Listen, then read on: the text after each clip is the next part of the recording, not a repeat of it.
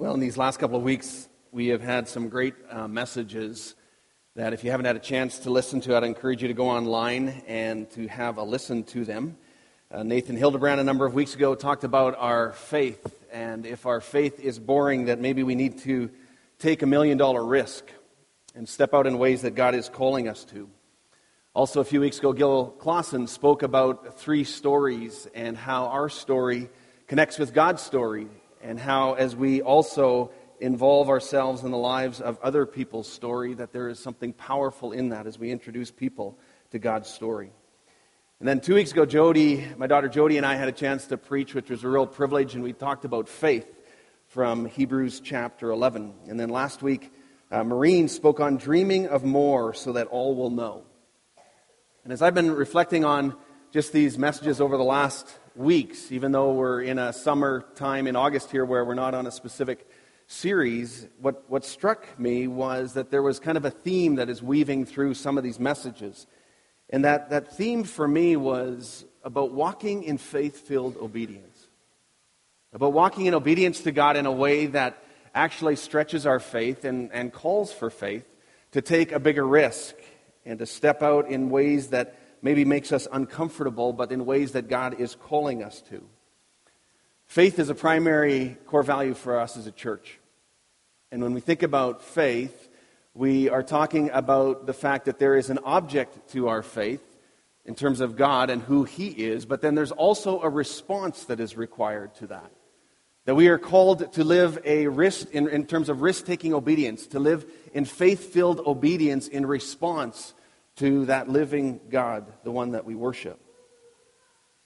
So today I want to have us reflect a little bit on a core mandate of the church that I think ties in with some of this theme that has been threading through these last couple of weeks.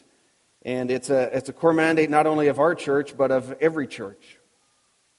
It's the central calling and actually the reason for existence for a church. And sometimes it's something that we talk a fair bit about, but it's not always something that we necessarily do really well or even understand well. And so I wanted to have us reflect on this again today as reminders about discipleship. Discipleship is the core calling of the church. It's the key thing that we have been called to do and to be. And so that's what we want to talk about here today. I wonder how many of you are familiar with the names Chris Farley and John Belushi. You can put up your hands if you want. Yeah, I see those hands. Some of you just aren't admitting to that. And partly because maybe you know some of their story or some of their history, but these two are very well-known comedians in their own era. They have both since passed away. One of them, Chris Farley, in 1997. The other, John Belushi, in 1982, much earlier.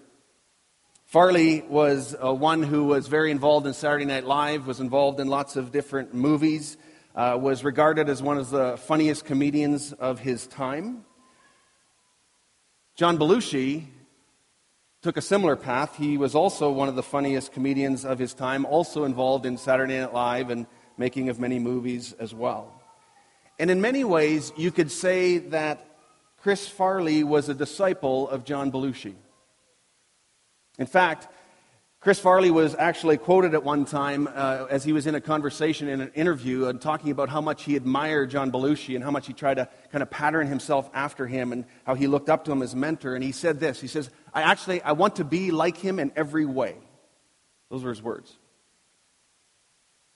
They followed similar career paths. They both struggled with obesity. They both had a reputation for wild living. And sadly, John Belushi died way too young of a drug overdose at 33 years of age in 1982. And it's kind of informative and also tragic that years later, after a night of partying, Chris Farley was found dead in his apartment of a drug overdose at the age of 33. And I listen to that story and I look at that and I go, You know, we all follow someone. We all are influenced by something. We all have someone that we sort of put in front of us that we kind of look to and we say, okay, you're somebody that I want to follow. You're somebody that I want to sort of emulate my life after. Because you see, a disciple is somebody who is shaped by and follows the footsteps of another. And so the question, I think, for us, one question for us this morning is to simply assess and ask ourselves, who is it that we're following? What is it that is influencing our lives? What is it that is shaping our lives? Who is it that is shaping our lives? Are we aware of that? Are we being intentional in that? Are we intentional in our discipleship? Of not only who we are being discipled by, but also who we are discipling in terms of how we are discipling others. Because you see, while everyone is a disciple of someone or something, not all discipleship is transformational. Not all discipleship leads to a good path. And I was thinking of a story that I remember seeing a long time ago about this couple, this elderly couple who followed their GPS, and they followed it into the mountains in the United States, and they got so lost, and they actually died of exposure because they were following a wrong or a faulty GPS signal. So when we follow certain things, we don't always get to the destination that we want. I remember it was a number of years ago, and there was three of us. It was Eric Braun, Carson Hagee, and myself. And we were in Atlanta at a conference. And we were staying at a hotel. And the conference was at a church. And every day, for 4 days, I think it was, we went from the hotel to the church and back. And what was interesting about this is three bright guys, I'll be generous and just say that, we got lost every single time we went from the hotel to the church.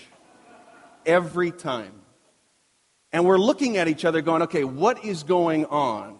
And we're not sure exactly who's leading, and we probably argued about who we were listening to and who we were following. I don't even remember who was driving. But it was just this irony that three grown men would go the same path, or what we thought was the same path, and we could get lost every single time. It was quite disheartening. But we need to pay attention to who we're following. We need to pay attention to what it is that's guiding our life, what it is that is placing us in a certain path. You know, in the New Testament, the word that is used for disciple actually means pupil. It means apprentice. So it's somebody who is teaching another. Jesus invited his disciples to follow me. That's what he said. Come and follow me. Walk in my footsteps. Do as I do. And again, this is the central mandate of the church, this call to discipleship. It's to be the normal agenda and the priority of every church and every Christian, every believer. And yet I think at times we have this nagging feeling. We sort of wonder, okay, how well are we doing at that? Maybe something's missing. I talk to church leaders all the time who have this same struggle, these same questions, these same wonderings, knowing that this call to discipleship is there for each one of us, but wondering, how well are we doing? How well is it that we are doing? And we know that it's critically important because if this is the central mandate of the church, and if the church is deficient in the central mandate of discipleship, then we have a problem. And so we have to continue to ask ourselves, is our fundamental reason for existence doing okay? Is it doing well? Because you see, if any organization is careless about its core reason for existence, then excelling at other things doesn't really matter. And so we have to keep asking ourselves, as a church and as individuals, how well are we doing at this mandate of discipleship? I know we're asking those questions in the Saskatchewan Conference of Mennonite Brethren Churches. There's lots of conversations happening there.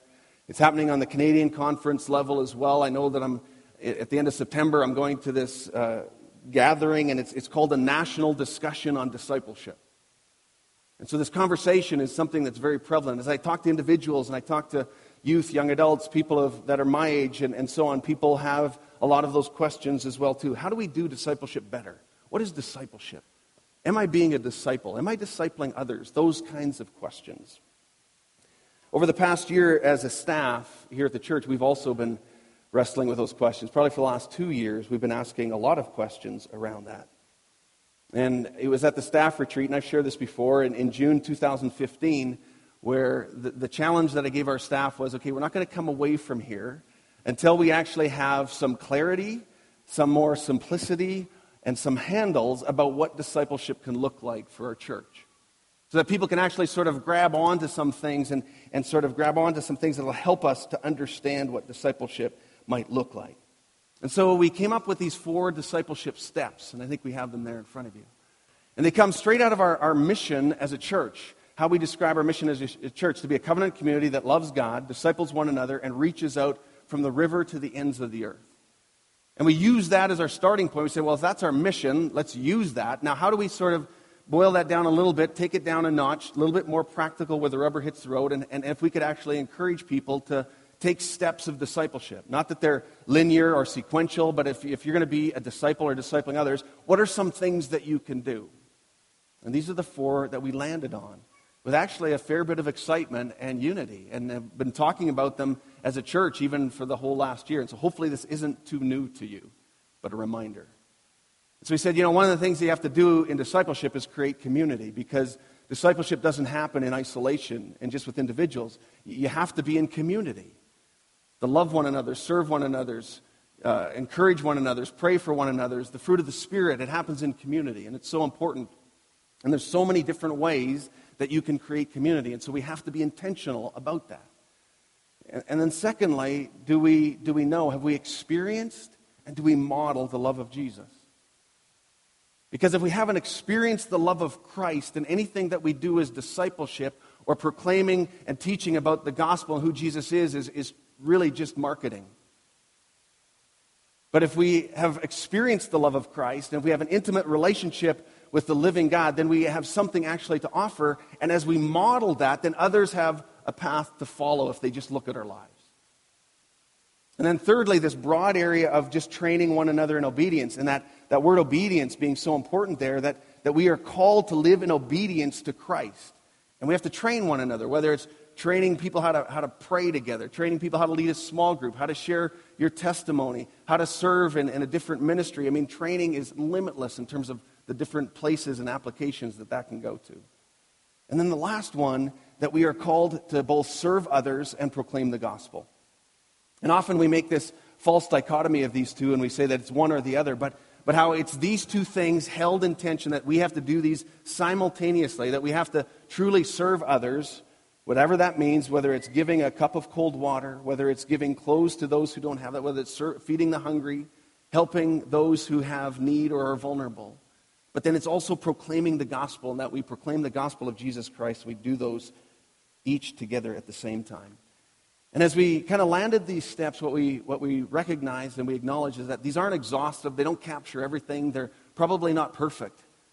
But the question we asked ourselves is, are they helpful? Did they actually help us to take a step?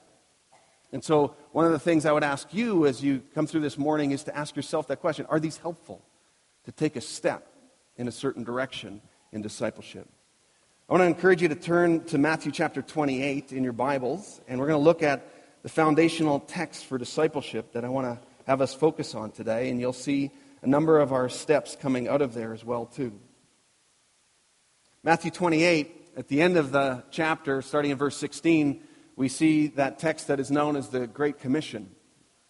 If you're somebody who's grown up in the church, again, it's a well-known text to you. If you're somebody who has not grown up in the church and faith is something that is new to you or you're exploring, I would encourage you to become familiar with this text as it points to the central mandate of a believer, the central mandate of the church. So imagine that somebody came back from the dead to speak to you and to give you final instructions. How closely would you listen? And Jesus says to his disciples, he says, oh, by the way, you need to kind of finish what I started. Now, okay, he didn't say exactly that, but it was sort of something like that. Let's read the text together. It says in verse 16 of Matthew 28, Then the 11 disciples left for Galilee, going to the mountain where Jesus had told them to go. And when they saw him, they worshipped him, but some of them doubted. Jesus came and told his disciples, I've been given all authority in heaven and on earth. Therefore go and make disciples of all the nations, baptizing them in the name of the Father and the Son and the Holy Spirit. Teach these new disciples to obey all the commands I have given you. And be sure of this, I am with you always, even to the end of the age. Here in these few short verses, it captures so much about what discipleship is. And I think probably many people read this and they think, well, that's really good for pastors and missionaries, for people like Trevor and Joan and pastors and others like that to do this, to live this out and so on and so forth. But do you ever think that these instructions are for you? I hope you do, because they are. They're for all of us.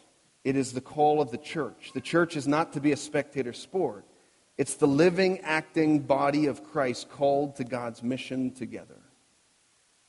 We need to know that if all we do is show up, sit in pews and give some money and maybe watch others do ministry, hoping that we leave inspired or fed or whatever you want to call it, we have really lost sight of what Jesus has called the church to be and to do.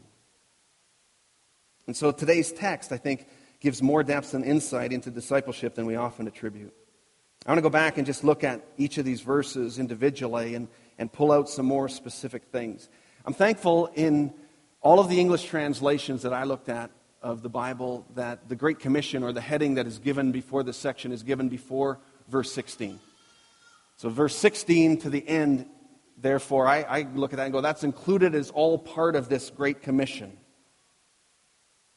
And it says, then the 11 disciples left for Galilee, going to the mountain where Jesus had told them to go. So verse 16 points to this fundamental fact that discipleship happens in community. There's this group of disciples who Jesus had been with, and now they're called to this mountain, and they go to meet with Jesus. And there's this group of disciples that were part of this discipling context and community. And we know that we live in a culture that is very individualistic. We're pushed to be individuals. We're pushed to view everything from our own viewpoint, our own standpoint. And yet here in this text, it reminds us again about the importance of community. And also, we are to read Scripture in the context of community far more than we do. But that we are called to be engaged in the real lives of others. And Jesus modeled this. These disciples, they had experienced the kingdom together. As Jesus called people out of darkness and into the light, they watched and they participated and they walked on water. They fed the masses. They healed the sick. They cast out demons. They were put in situations by Jesus where they were called to respond by faith. Or they could shrink back in fear. It was their choice. But the discipleship that Jesus led them in and modeled for them was always in the context of community. Jesus modeled, he taught them, and they were to follow. They also withdrew together for times of rest and prayer. They also spent time as Jesus, the Master, washed their feet and modeled something unbelievably profound about the love of Christ. It seemed like Jesus' model was, in many ways, this train, deploy, debrief. He would train them and model things, and then he would send them out. He would deploy them for ministry, and then they would come back and they would debrief, and they would sort of talk and evaluate that. That happened many times that we see in Scripture, but it happened in the context of community. But you know what? We see another aspect of community in this verse as well, too, because it says there was only 11. Wasn't there 12?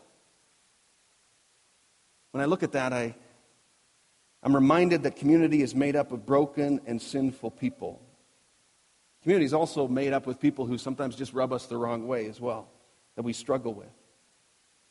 We see this in the competitiveness of the disciples. Jesus saw that as they argued about who's the greatest in the kingdom. Jesus saw that in the denial of Peter. He saw that in the outright betrayal of Judas. And the reason why Judas was no longer with them, because of betraying Jesus and eventually killing himself. So now there's only 11. And it reminds me that even Jesus did discipleship in broken community. Even Jesus did discipleship in a context that had a lot of challenges, and the sinfulness of man was very evident. And yet he entrusted the Great Commission to this group. It's astounding. I think it can be a great encouragement to us. In verse 17 it says, when they saw him, they worshipped him, but then some of them doubted.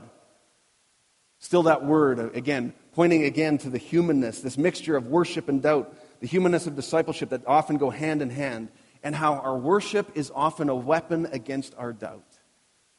Sometimes, as we've talked about, we sing songs that as we look at the words, we wonder, can I actually sing that? But these are declarations of faith against the doubt that might be there in our hearts. And it's part of discipleship. And we see that even here with these disciples. And if you remember the story of Thomas, and it's recorded in John chapter 20, where Thomas, he needed more evidence. He needed more proof that Jesus was alive. Because it says in John 20, verse 24, one of the 12 disciples, Thomas, was not with the others when Jesus came, and they said, "We've seen the Lord." But he said, "I won't believe it unless I can see it for myself. Put my hands in his nail wounds and my fingers in them, and place my hand in the wound in his side." And then 8 days later, the disciples were together again, and this time Thomas was with them, and the doors were locked. But suddenly, as before, Jesus was standing among them, and he said, "Peace be with you." And then he said to Thomas, "Put your finger here, look at my hands. Put your hand into the wound in my side, and don't be faithless any longer." And what does Thomas do? He worships. He says, "My Lord and my God." And so there's this place of worship and doubt. I think discipleship happens in a community where there is a safe place for worship and doubt to coexist. It's part of how we walk together in community. We also see in verse 18 the authority that comes from Jesus. Then Jesus came and he told his disciples, "I've been given all authority in heaven and on earth." All authority. Therefore. And he gives them this commission, this response that they're called to. You know, Jesus is the focal point of discipleship. But we need to know that there is power and authority that is being conferred here to the church and to those disciples, to his followers, but that he is the source. And part of our discipleship is understanding our authority in Christ. We need to know and we need to live out of this discipleship, or out of this authority that has been given by Jesus. Just have a look at Ephesians chapter 1 and verse 19, where Paul is talking to the church in Ephesus, and he's speaking about this authority of Christ and this authority that has been given to them because of that. And Paul says, I also pray that you will understand the incredible greatness of God's power for us who believe him. This is the same mighty power that raised Christ from the dead and seated him in the place of honor at God's right hand in the heavenly realms. And now he is far above any ruler or authority or power or leader or anything else. Not only in this world, but also in the world to come. God has put all things under the authority of Christ and has made him the head over all things for the benefit of the church. And the church is his body. It is made full and complete by Christ, who fills all things everywhere with himself. Then in Romans chapter 1, verse 5, Paul speaks to this here as well. And he says, "Through Christ, God has given us the privilege and authority as apostles to tell Gentiles everywhere what God has done for them, so that they will believe and obey him, bringing glory to his name." So we see in this text that part of this call to discipleship is to understand the authority that we have been given in Jesus Christ. That he is the source of that he has given that to the church. And then he says, therefore go and make disciples. Go and make disciples, as he calls them to.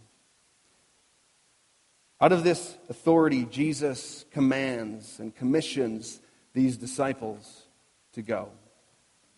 He says to them that you need to go and baptize. Make disciples of all nations, baptizing in the name of the Father and the Son and the Holy Spirit. Teach these new disciples to obey all the commands I've given you. I think discipleship happens as we are willing to go to places that we haven't been before. To have our mind changed and transformed, as it says in Romans chapter 12, to a new worldview that is the lens of God instead of our own selfish lens. It's a change of thinking. We go by intentional actions that are different than some of the earthly patterns that we have developed. And you need to know that we worship a God who never changes, and yet a God who seems to keep changing everything. It's called transformation. He calls us to that. He invites us to that. He gives us the power to that because of the cross and what Jesus has done for us. And so to go is at the very heart of discipleship. To be willing to leave our comfort and our complacency, whatever that means for us, and to invite others along as well. You know, when Jesus did discipleship, as you look at his pattern with the disciples, it happened in so many different ways. You look at John chapter 9, verse 1, where he healed, or in John chapter 9, he heals the blind man. And that chapter begins with these 4 words, as he walked along. As he walked along, Jesus encountered a blind man. And then the whole rest of this story unfolds from this interruption in Jesus' ministry, interruption. And so part of how we go is just a willingness to go in the moment, each day. Okay, God, how are you sending me today? What are the interruptions in my schedule today that you are calling me to? How is it that you are calling me to go today in the midst of my schedule? But then if you look at Luke chapter 10, where you see Jesus sending out the 72, he gives very specific instructions. It's really different in that case because he gives specifics and details. He sends them in pairs, and he says, you need to go in this way, and tells them what they can bring along and what they shouldn't bring along. He tells them you need to stay in one place for a season. He tells them that you need to receive hospitality if people feed you and so on. He tells them what to do if people don't receive them. And he gives them all kinds of details and instructions in discipleship. So that says to me that discipleship for us requires the willingness to lay down our own schedules and agendas for others when God calls us to do that. But discipleship is also the intentionality of putting things into our schedules and into our agendas and into our budgets for the sake of the kingdom. With the very intentionality and specifics that Jesus did as he sent his disciples out. So my question is, how will God call you to go this fall? How is God calling you to go right now in this season of your life when it comes to discipleship, in terms of following him and calling others to follow as well? And one of those areas might be in the area of baptism. It says that right here in this text. He says, you know what? You need to go and make disciples of all nations, baptizing them in the name of the Father, the Son, and the Holy Spirit. Baptism was this central piece that was an unmistakable step of discipleship in Jesus' mind. And sometimes we maybe feel like we can minimize it, but we can't. It wasn't optional for Jesus. He was baptized, and he called others to follow him.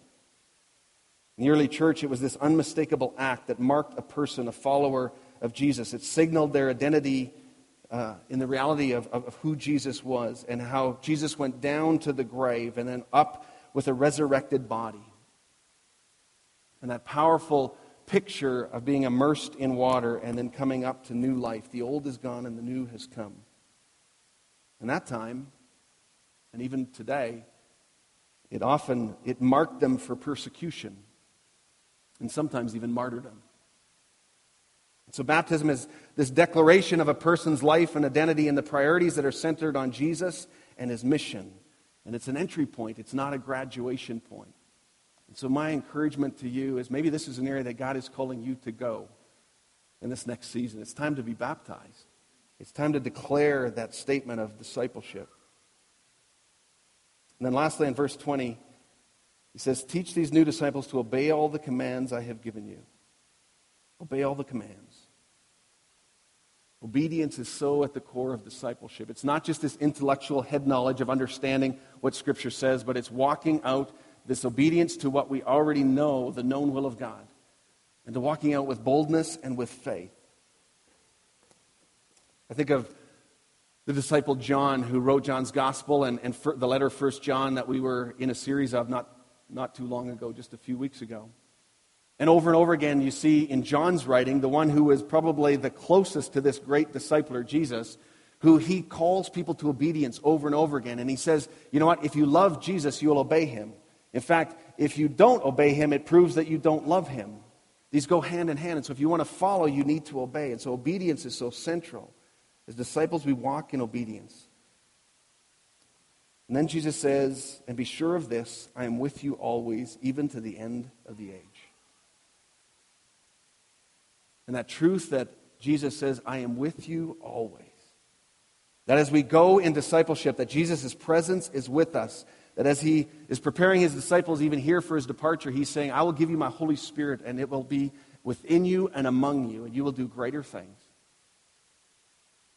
And I find that great word of encouragement that we don't go alone, we go with others, and we go with the Spirit of Jesus Christ himself. So how will you be more intentional in discipleship this fall?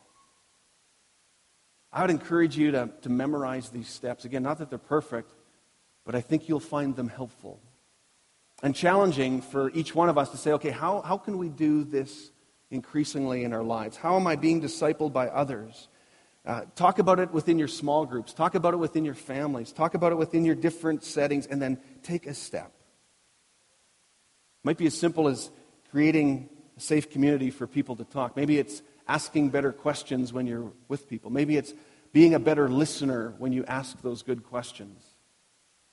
Maybe it's learning to tell your story. Maybe it's taking a class. Maybe it's going on a short-term missions project. Maybe it's joining in with Alpha, hosting a table, inviting people, whatever it is. What is the risk of obedience that God is calling you to? And that we would walk in that.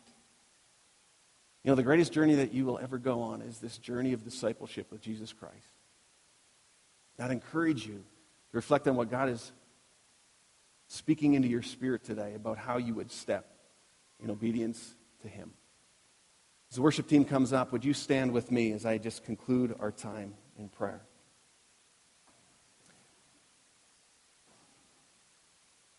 So, Heavenly Father, I thank you so much for the powerful words that are found in this Great Commission.